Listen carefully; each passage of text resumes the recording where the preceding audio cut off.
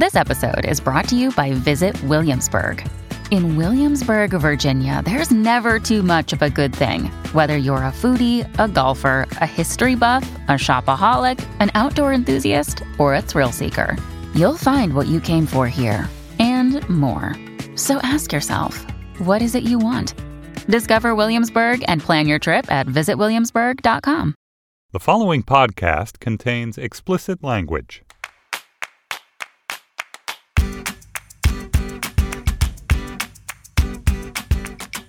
Welcome to Mom and Dad Are Fighting, Slate's parenting podcast for Thursday, March 29th, the Anonymous Sex Question Box edition. I'm Gabriel Roth. I'm an editor at Slate, and I'm the father of Eliza, age 7, and Leo, who is 3.5. I'm Rebecca Lavoie. I'm a journalist and podcaster. I live in New Hampshire, and my kids are Henry, who's 16, Teddy, who's 15, and my stepdaughter, Lily, who is 17. And I'm Carvel Wallace, a writer and podcaster based in Oakland, California, and I'm the father to Georgia, who is 12, and Ezra, who is 15. Today on our show, we've got a question from a mom whose daughter has a mysterious and ambiguous genetic abnormality. First up, though, let's do triumphs and fails. I have an ongoing fail that I'm elevating to the status of, like, Mom and Dad Are Fighting fail, in part as an accountability measure, because I got to get on this.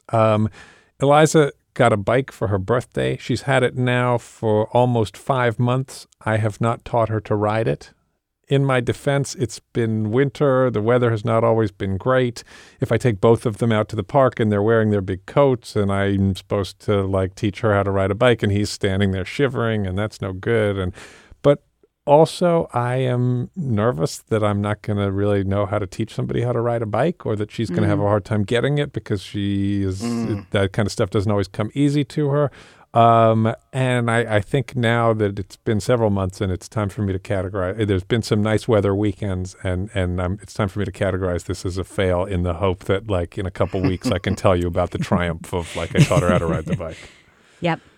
That's a tough one. Kevin never taught Lily how to ride a bike. She doesn't know how to ride a bike. She's, that's what I'm afraid of. 17 years old. And yeah. It's because he and her mom, they had so much anxiety about her not being good at it and having an accident and all that stuff, because she, she was a klutzier little kid than the other kids were, and I was always it was one of the things that we, like, argued about a lot when she was younger. But yeah, she doesn't know how to do it. So that's yeah. If you don't want to have a freak who doesn't know how to ride a bike, get on it, Gabe. Right, you got to avoid the self-fulfilling prophecy. She'll probably be great at riding a bike. She's probably going to win the Tour de France, and we're going to come back to this podcast. All right. That's my fail. Rebecca, what about you? Triumph or fail? Well, I've got a quick triumph, which is that Henry made us a pie from scratch last night, but that's not what I'm going to talk about. It was really good. But the fail is I actually got an email from a listener to this show who pointed out that often when I introduce who my kids are at the beginning of the show, I say my son's Henry, who is 16, and Teddy, who is 15, and then I sometimes say my beautiful stepdaughter, Lily, who is 17. And this listener, I think, correctly pointed out that it's a little bit sexist that I would feel the need to use that adjective, or only use that adjective toward her.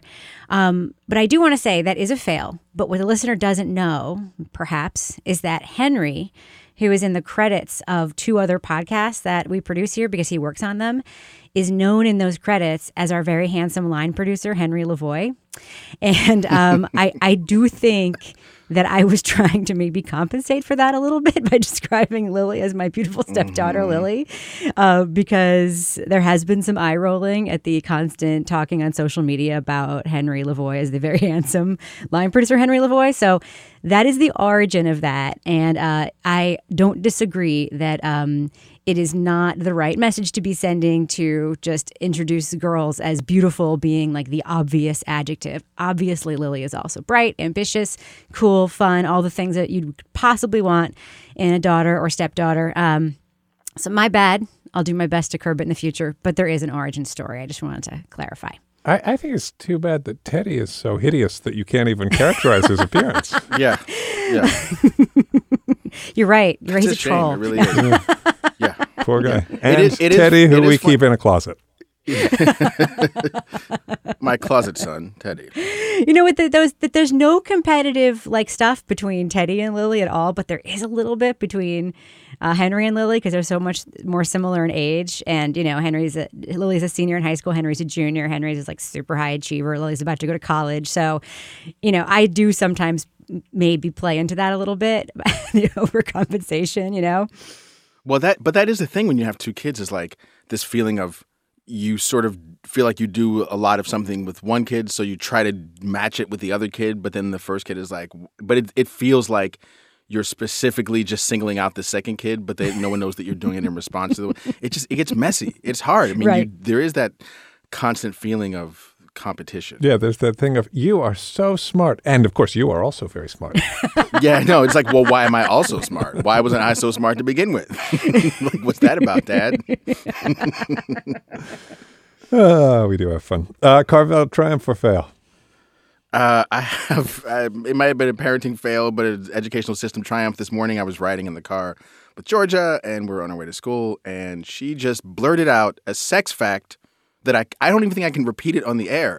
She just said it out. Dad, did you know that blah, blah, blah, blah, blah, blah, blah? And I was like, the what? Like, why are you saying these words? Like, what is this? Well, you got to give us a little more than that. Come on. I don't know if I...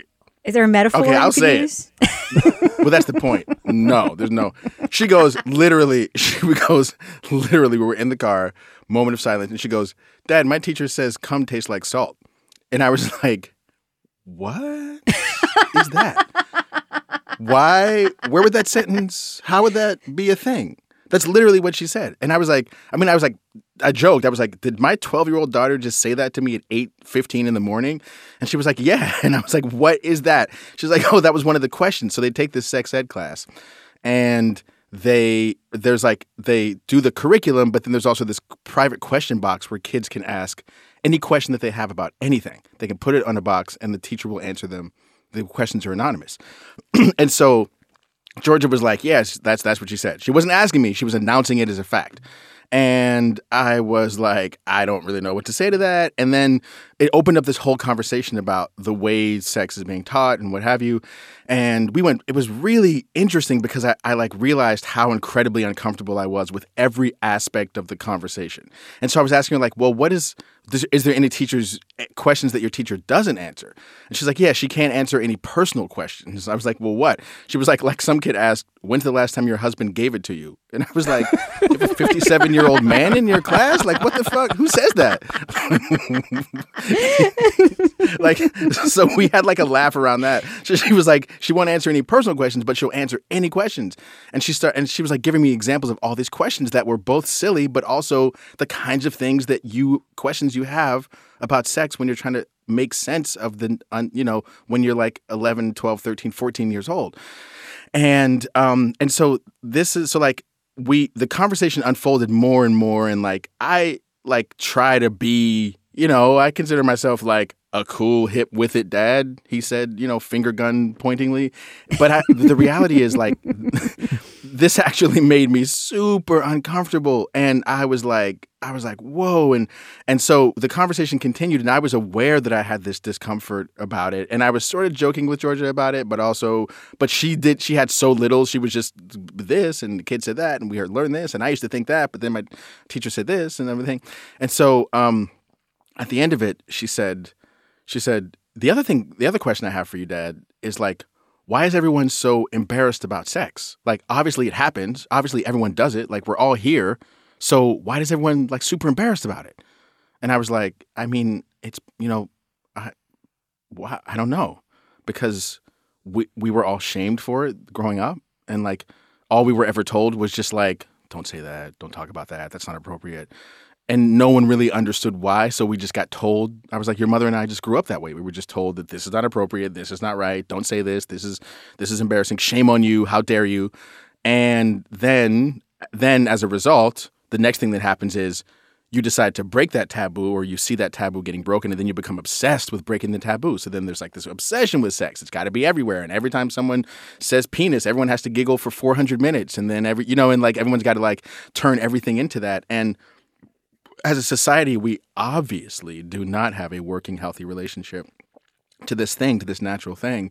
And like, to the point where I like didn't even want to talk about this stuff on the air, which is so ridiculous because clearly everyone has sex. And so it just really struck me as interesting. And so then the next question, the conversation went on, and this may get to a question a lot of listeners have. Georgia she says, but this part where she answers the random, like, weird sex questions that seventh graders have, she was like, that's not what the curriculum is. That we did that last semester, like the mechanics of sex. This semester is all about consent. That's all we talk about is like various forms of consent, what consent is, how consent can be discussed, and all the questions around it and all the confusing parts about it and how to address it. And so this part where we do the question and answer is only just like this tiny little section at the beginning of class. And so I was like, well, so when you do this question and answer stuff, do people, like, how did the group respond at the beginning? Are people giggling? Is it whatever? She was like, well, I mean, obviously at the beginning, it was really like people would laugh. It's the first time someone said, like, whatever funny sex word that you weren't supposed to say in school, everyone just laughed. And, but the teacher just kind of waited us out. And then she was like, but by like the second week, it was just class. It was just school for everyone. No one was really like freaked out by these words or obsessed with these things. And I don't know. And then she returned back to her thing, like, so why it keeps making me wonder, why is everyone so panicked about it? And I don't know. I've just been that conversation just happened like 3 hours ago, and I've just been turning it over and over in my head and trying to get a handle on how I feel about all of it. But I think, and I want to hear what other people think, I think that part of where we're so confused about sex is that we grew up being totally unclear about how to talk about it. And so communication suffers, and a lot of shitty things can happen when there's bad communication in the realm of something that has such potential for damage. And it's kind of impressive to me that it seems like, at least what I'm seeing, these kids have a much easier time communicating about it. They don't view the talking about it as any kind of barrier whatsoever. And I think that bodes well. There's one thing I wonder, and I can't tell if this is just me being a prude. Like, maybe this is just me being uptight about talking about sex. But when the good thing about the anonymous suggestion box or the anonymous question box is that then, like, if you have a question, then you can get your question answered by an authority figure who will give you a straight answer. Does it also have the effect that, like, the kids who are the most advanced and who have the most sophisticated questions get to sort of put their questions in front of a room full of kids, some of whom are not at the point where they're even thinking about those questions yet?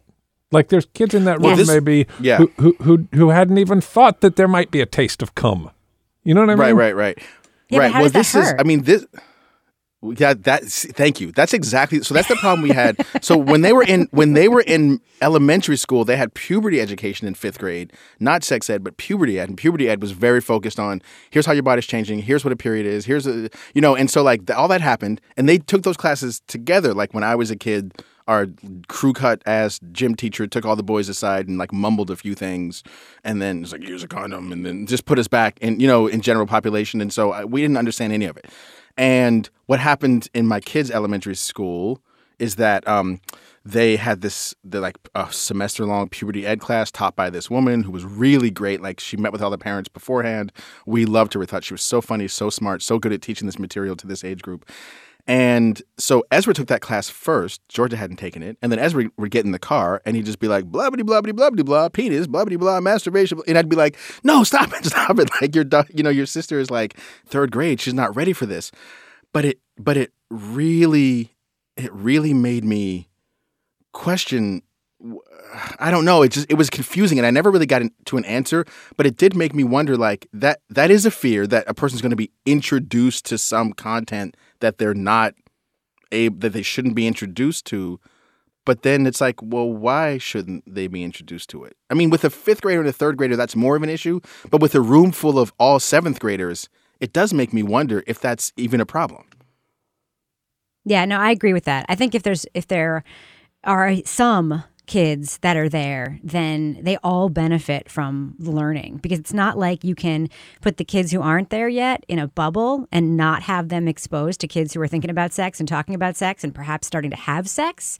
They're going to hear about it. And wouldn't you rather they get information earlier, accurate information earlier before they even thought of the question, than terrible through the grapevine information in the lunchroom after they thought of the question, and that's actually what their education is, I mean, to me, I only see upside in them having accurate information from a trusted adult sooner rather than later. I really do. I only now, as you know, it makes a difference. My kids are a little older. My son in particular is in a relationship, so I think about this stuff all the time. But like we talked about sex when he was really young, and like he had a really great education around it. And I remember like around that same age, a huge part of the curriculum, there was a consent stuff, and there was also like the conversation around, and I know it was designed around the consent stuff, around pleasure stuff, where like if it's not fun for both people, it's not right. Like that was part of the conversation. And I remember talking about it, thinking like, how smart is it to frame it that way? Like it's a smart thing to do. And it's a healthy thing to do, you know, in a way. But I will just take umbrage with one thing you said, Carvel. Even if we were all really open about it all the time, penises are still really funny, and I would still probably do it the first time somebody said it. This is true. I mean, but like I hear where Gabe is coming from, because that I don't have an answer. It just raised all these questions for me it's like, why? Okay, so like if a kid is like doesn't know algebra and then they get to 7th grade and the people are doing algebra and they're balancing equations, we're not like, why, you know, don't expose my kid to algebra yet? Because, you know, it's like, well, that's what you're supposed to know by 7th grade is this is what we're learning. And I'm not saying it's an exact metaphor, but it makes me wonder specifically how this content is, how and why it should be treated differently. I mean, I think it's unavoidable. It's unavoidable that sex has emotional weight to it that's different from algebra, right? That like kids and adults and everybody has feelings about sex that like that's intrinsic to the subject. That doesn't mean it's a bad thing to talk about. It doesn't mean that we shouldn't educate kids about it. It doesn't mean that it's shameful. But it does mean that it's not like neutral information, and that you might want to be aware of what information you're presenting to kids at what age and in what way. Now, what Rebecca points out is that kids are also getting their information through all of these back channels that are much more chaotic and crazy than having a teacher answer questions from a box in front of the class. And I'm sure that's absolutely right. I do sort of just wonder, as a kid who, like, I remember being a kid who, as we were all sort of finding out about this stuff, was like, whoa, that's a bit heavy. I do wonder if, like, I could have been sitting in that classroom and felt like, whoa, this all feels like a bit much right now. On the other hand, I wonder about that. Yeah, they're getting because it somewhere. part of the reason I think that I felt like it was a bit much and a bit heavy was because it was always attached to like secret back alley stuff and shady grown-ups who showed me shit that they shouldn't have. That was the way that I came to understand it. So I came to understand sex as a whole as like this illicit, fucked up thing that shady people did and introduced to you in ways that they shouldn't. And there was no normalization of it. That never changed over the course of my life.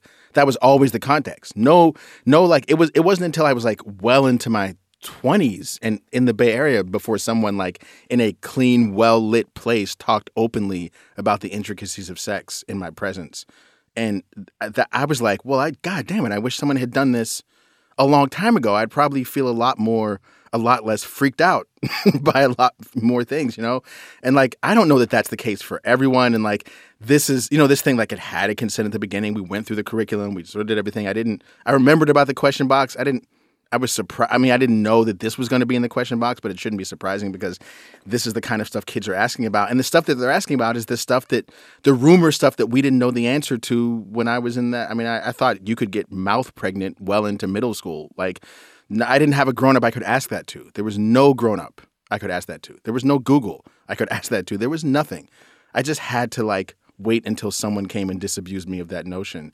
And then I felt really embarrassed and ashamed for having thought that in the first place, because it was like some older kid had to be like, no, you idiot, that's not blah, blah, blah, you know? And so the whole thing just sucked. And I feel like the content is always going to be out there. And I wonder, I mean, like, I hear your point, but I wonder if it's like not at least better that people talk about things in a way that is open and direct and honest and complete, rather than this like weird illicit way that we learned about it.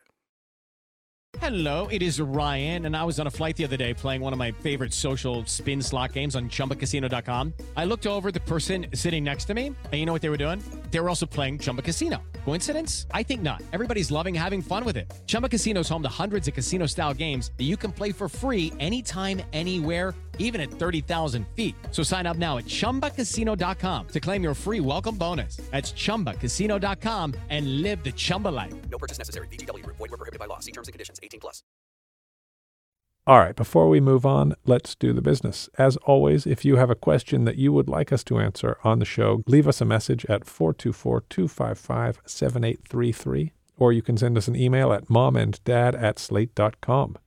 As a reminder, we have moved our Facebook presence. I keep talking about how everybody should leave the old Mom and Dad Are Fighting page and join the Slate Parenting Facebook group.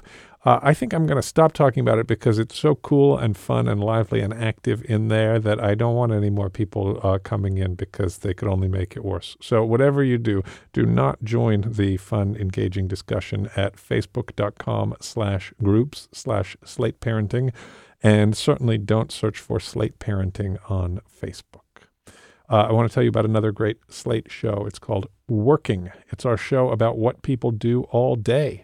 In the past, the hosts have interviewed a schooner captain, a community internet organizer, a hair entrepreneur, and Stephen Colbert. You should especially check out the recent episodes, How Does a Drag Queen Work? An interview with Ms. Cracker, who's now a contestant on RuPaul's Drag Race, and also the episode, How Does a Miniature Therapy Horse Work? About the day job of a very special 100-pound horse named Magic.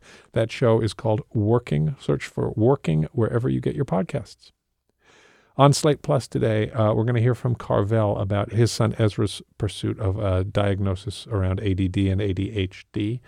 Here's a little teaser of that segment. I felt like I was a bad person, and Ezra feels like he's a bad person, and we're trying to change that and communicate that, but I don't know that we can. To hear that segment and another like it every week, sign up for Slate Plus. For just $35 for your first year, you get an extended ad-free version of every episode of this show and other great Slate podcasts, and you also help us make this show. Go to slate.com/momanddadplus and join Slate Plus today. Let's take a question. This was emailed to us by a listener. It's being read for us by Slate Culture intern Lena Wilson. Dear Mom and Dad Are Fighting. I'm a mom of a 2.5-year-old girl. Shortly after she was born, she was diagnosed with a microdeletion of her DNA. It's pretty rare, which is part of my question. So if you read the small paragraph of information in the literature, which is what doctors usually do when I mention it, it mentions physical and mental disabilities, bipolar disorder, autism, etc. None of these describe my daughter. However, we do remain on high alert as she grows for bipolar disorder and autism. My question is, while we want her teachers to help us monitor for abnormalities, we don't want them to box her in. Our pediatrician has even said there's a risk of people assuming things about her if they know of the deletion when she goes to elementary school, i.e. not challenging her in school. We started her in daycare this year, and we didn't share her history with the teachers, but we did with the school and the paperwork. Her teachers and I did have discussions around some of my concerns, and we did have early intervention come in for services at their suggestion. When we did the team meeting, I gave more specific information I have on the deletion to her teachers. I apologize for hiding it from them, although they understood my reasoning. The issues she currently has relate to chewing, social anxiety, and some sensory issues, but not anywhere near what is described in the literature. I'd prefer to discuss her specific issues. I know there's an underlying fear of her being put into special ed and not needing it, although if she needed it, we would accept it and deal with it. I know it's a dumb fear, but I don't want her to be defined by a diagnosis. I guess my question is, what's your take on that? Do I share from the start? Do I not and bring it up only when necessary? Am I being dishonest or am I protecting my child? This relates to a lot of situations. Elementary school, gymnastics class, as they ask about conditions as well, etc. My husband and I both have concerns about sharing it, although we can't explain these feelings well. Sincerely, Melissa. Okay. Thanks for this letter. This is a really interesting situation and an interesting problem. First of all, it doesn't seem complicated to me that you might have qualms about immediately presenting all of the information that you have about your daughter's genetic condition when the information that you have is so ambiguous and so unclear, and the way in which it connects to her present experience is impossible to ascertain.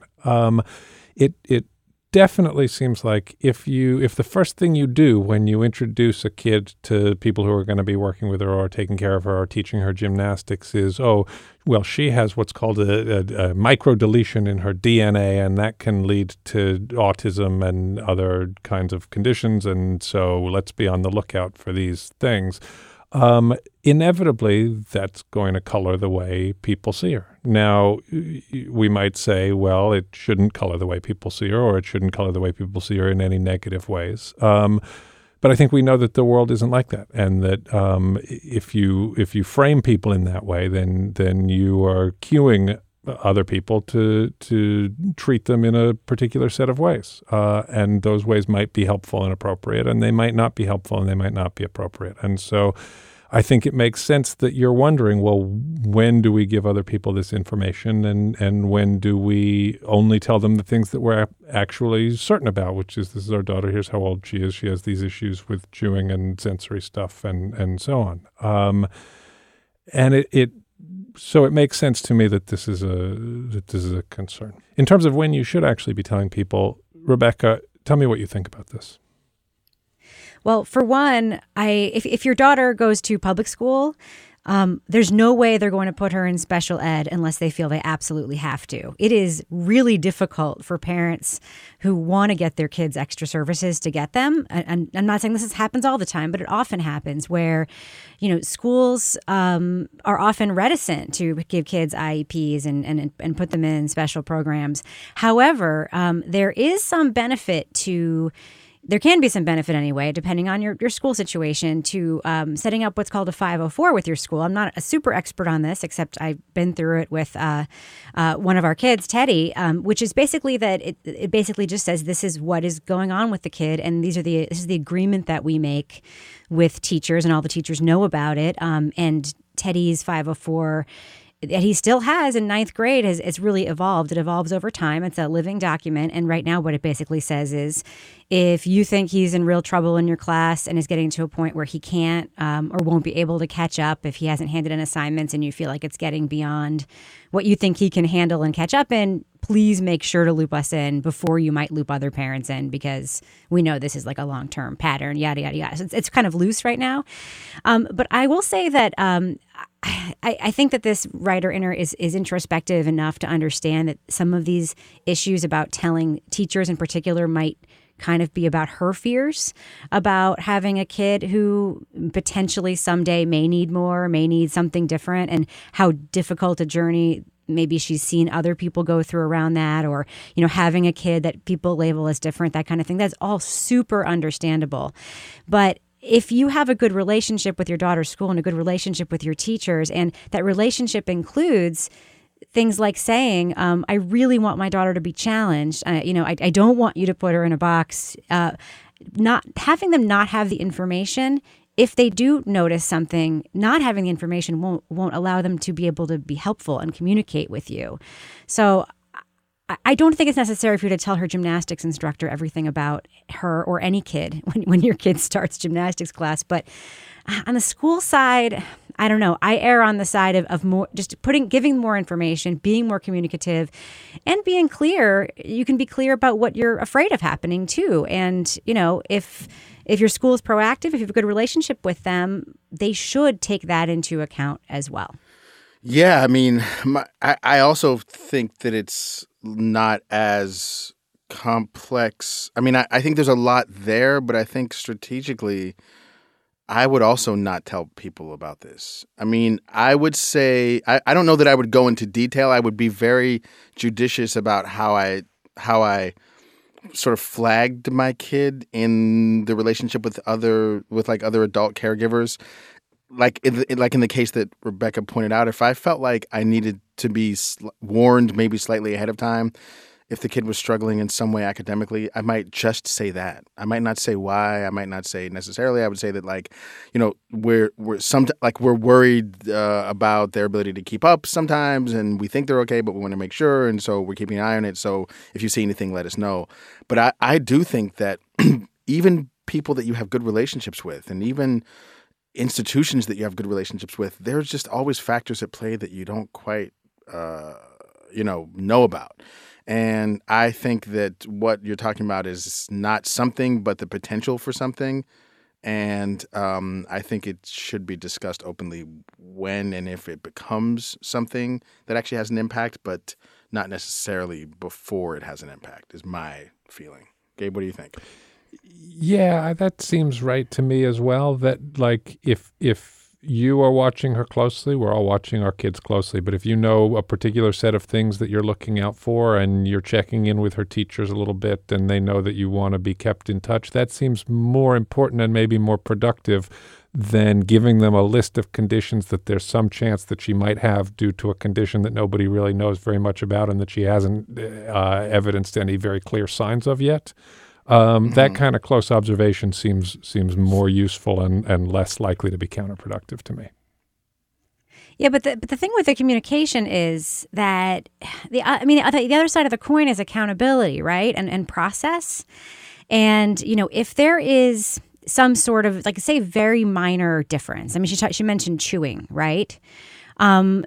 Without that piece of information, how is a teacher to know to, for instance, not like correct a behavior? And chewing maybe isn't the best example, but how to try to correct or develop a behavior that just might be more difficult. Like, how is a teacher supposed to know how to know whether or not something isn't as it used to be and that there might be an underlying reason for it? I mean, there is some comfort in having some kind of documentation with the school. And the reason that I've, been comfortable with the 504 process is because it also allows me to be able to say, like, when the thing that I've asked for hasn't happened, like, I can say, why hasn't this happened? Because it's in the 504. It's the agreement that we all signed at the beginning of the year. It's a helpful tool on both sides of the coin. And the other thing that I think, this mom should know is that there are a lot of parents at your daughter's school asking themselves the same questions, and there are a lot of kids with notes in their file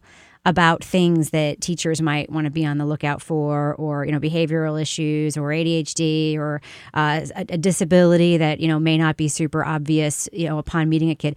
There are a lot of parents and a lot of kids in your situation, so maybe it'll give you some comfort to know that. But I don't know. I think it's fine that we're all on different pages here, but I just imagine if I were that teacher, what if I didn't know, and what if I thought there was a problem? Sort of the discomfort in trying to communicate to this mom might lead to a worse situation than not feeling like I could communicate it because it was something that I had a little bit of knowledge about to begin with. Does that make sense? But that is the problem, is that there's, but it does. But that is the problem, is that there's so little knowledge that it makes me wonder that if it's one of those situations where like a little bit of knowledge is worse than none at all. Like, it isn't like we understand this whole complete thing and here's all this information, here's everything it totally means, and here's what you do about it, and here's how you deal with it, but we're just not going to tell you because we're afraid you're going to judge us. It's the actual issue that this parent is facing is the lack of clarity and information. That's right. So I feel like that as a teacher, that puts you in, that's like not helpful. It's just like someone being like, there's a terrible thing, but I don't know where it is or how close to you or what it's going to do. So just thought I'd let you know. Right. Anyway, enjoy your work. Like, it's not helpful information. That's kind of the way I feel about it. What we know is this is the problem is that as a teacher, and again, like, I don't know a specific teacher. There's some people are great, some people are not, but you have to think of things as an institution, because school is unfortunately an institution. People will then fill in the unknowns with a lot of stuff, and a lot of that stuff might be unhelpful. Right. So I feel like this is information for the parent at this point. What we know is this is a 2.5-year-old girl who there's a possibility that she's going to develop physical and mental disabilities, bipolar disorder, autism, etc. In a way, that applies to every 2.5-year-old kid, right? Every kid might end up developing disabilities, might end up being diagnosed with autism or with bipolar disorder. You want teachers to be watching out for signs of those things. But until this kid manifests actual signs of the things, does it help the teachers necessarily to be on especially high alert for any sign of those things?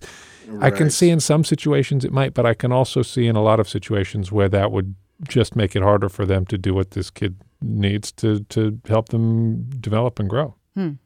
Yeah. It's a tough one, though. I hope this has been helpful in some way. As you can see, we don't all of us immediately agree on we all have different instincts about how you might go ahead with this. So at least you should know that if you're feeling confused and uncertain, so are the hosts of Slate's Parenting Podcast. This episode is brought to you by Progressive Insurance. Hey, listeners, whether you love true crime or comedies, celebrity interviews, news, or even motivational speakers, you call the shots on what's in your podcast queue, right? And guess what? Now you can call the shots on your auto insurance, too. Enter the Name Your Price tool from Progressive. The Name Your Price tool puts you in charge of your auto insurance by working just the way it sounds. You tell Progressive how much you want to pay for car insurance. Then they'll show you a variety of coverages that fit within your budget, giving you options. Now, that's something you'll want to press play on. It's easy to start a quote, and you'll be able to choose the best option for you fast. It's just one of the many ways you can save with Progressive Insurance. Quote today at Progressive.com to try the Name Your Price tool for yourself and join over 28 million drivers who trust Progressive. Progressive Casualty Insurance Company and Affiliates. Price and coverage match limited by state law. Now is the time on our show when we recommend things to you. Rebecca, do you recommend something? Yes, mine is a video. It is a news report from a local news station, KOB TV in Albuquerque, New Mexico. I have watched this video probably 100 times in the last week. I shared it in the newsroom where I work, and I've made my kids watch it a bunch, and we all think it's hilarious. This intrepid reporter, Caleb Jones, this is one of those things where you can tell he was sent on an assignment in the morning, and then, at some point during the day, decided there's nothing here. But his editor was just like, no, we really need this story for the 6 o'clock news. And the story was that there was a Google Street image in their city where someone had pulled their pants down and mooned the camera. So Caleb Jones does this news report with so much humor and graceful writing. At one point, he does a reenactment of the scene of the mooning. It really isn't until you come here to the scene that you really get a firm grasp on the fact that our mooner was equal parts opportunist and quick thinker.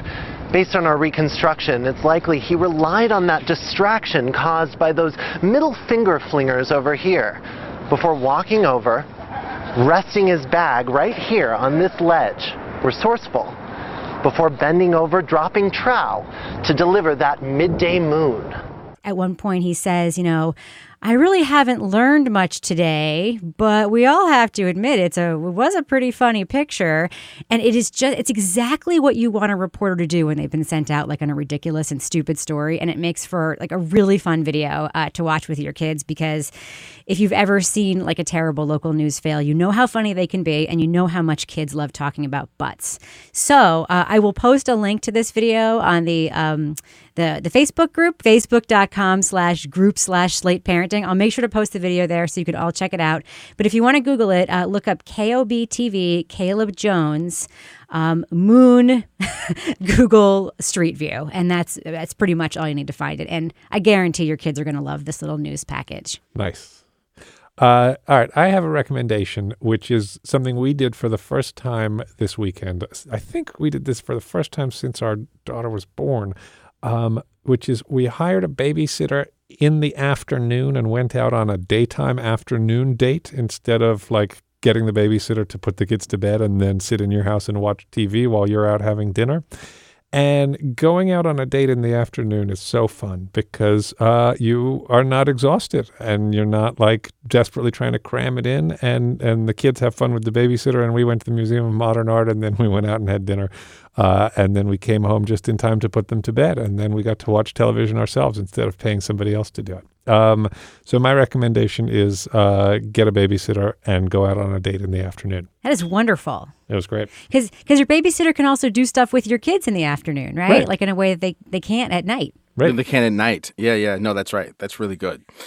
I'm going to recommend a book that we just received, and the kids have almost have barely had a chance to look at it. But when I was researching the Black Panther piece for the New York Times, I talked to a professor named John Jennings, who had so many great things to say about the history of Black comic books. But he also told me in that conversation that he had been working on this book called Black Comics Returns, which is basically a long, a beautiful coffee table compilation of comic book art by all these Black artists over the course of the last 20 years or so. And it's just a beautiful book, and we just got it in the mail. We ordered from the Kickstarter project that they had launched maybe a year ago to get this thing funded. It's now out in the world. It's on Amazon, and We just, because it came and we had to leave the house in the morning, we just briefly had the briefest time of looking at it, but already there's so much to get into. So if you are raising a person who's into comic books, this is such a great compendium of all these different kinds of artists, and I guarantee that any kid or adult who's interested in comics will find something in here that they're like, wow, I've never seen this artist before. I didn't know you could draw like that. I didn't know you could tell stories like that. Let me find out more. So it's a good way to find all new directions to go into with comic books. It's called Black Comics Returns. It's by Damian Duffy, Ashley Woods, and John Jennings, and we'll put the link on the Slate page. Awesome. And that's our show. If you have a question you would like us to address, you can call us at 424-255-7833. Let us know what you thought of the show at that Facebook group, facebook.com/groups/Slate Parenting, or just search for Slate Parenting on Facebook. Our show is produced by Benjamin Frisch. For Carvel Wallace and Rebecca Lavoie, I'm Gabriel Roth, and we'll see you next week.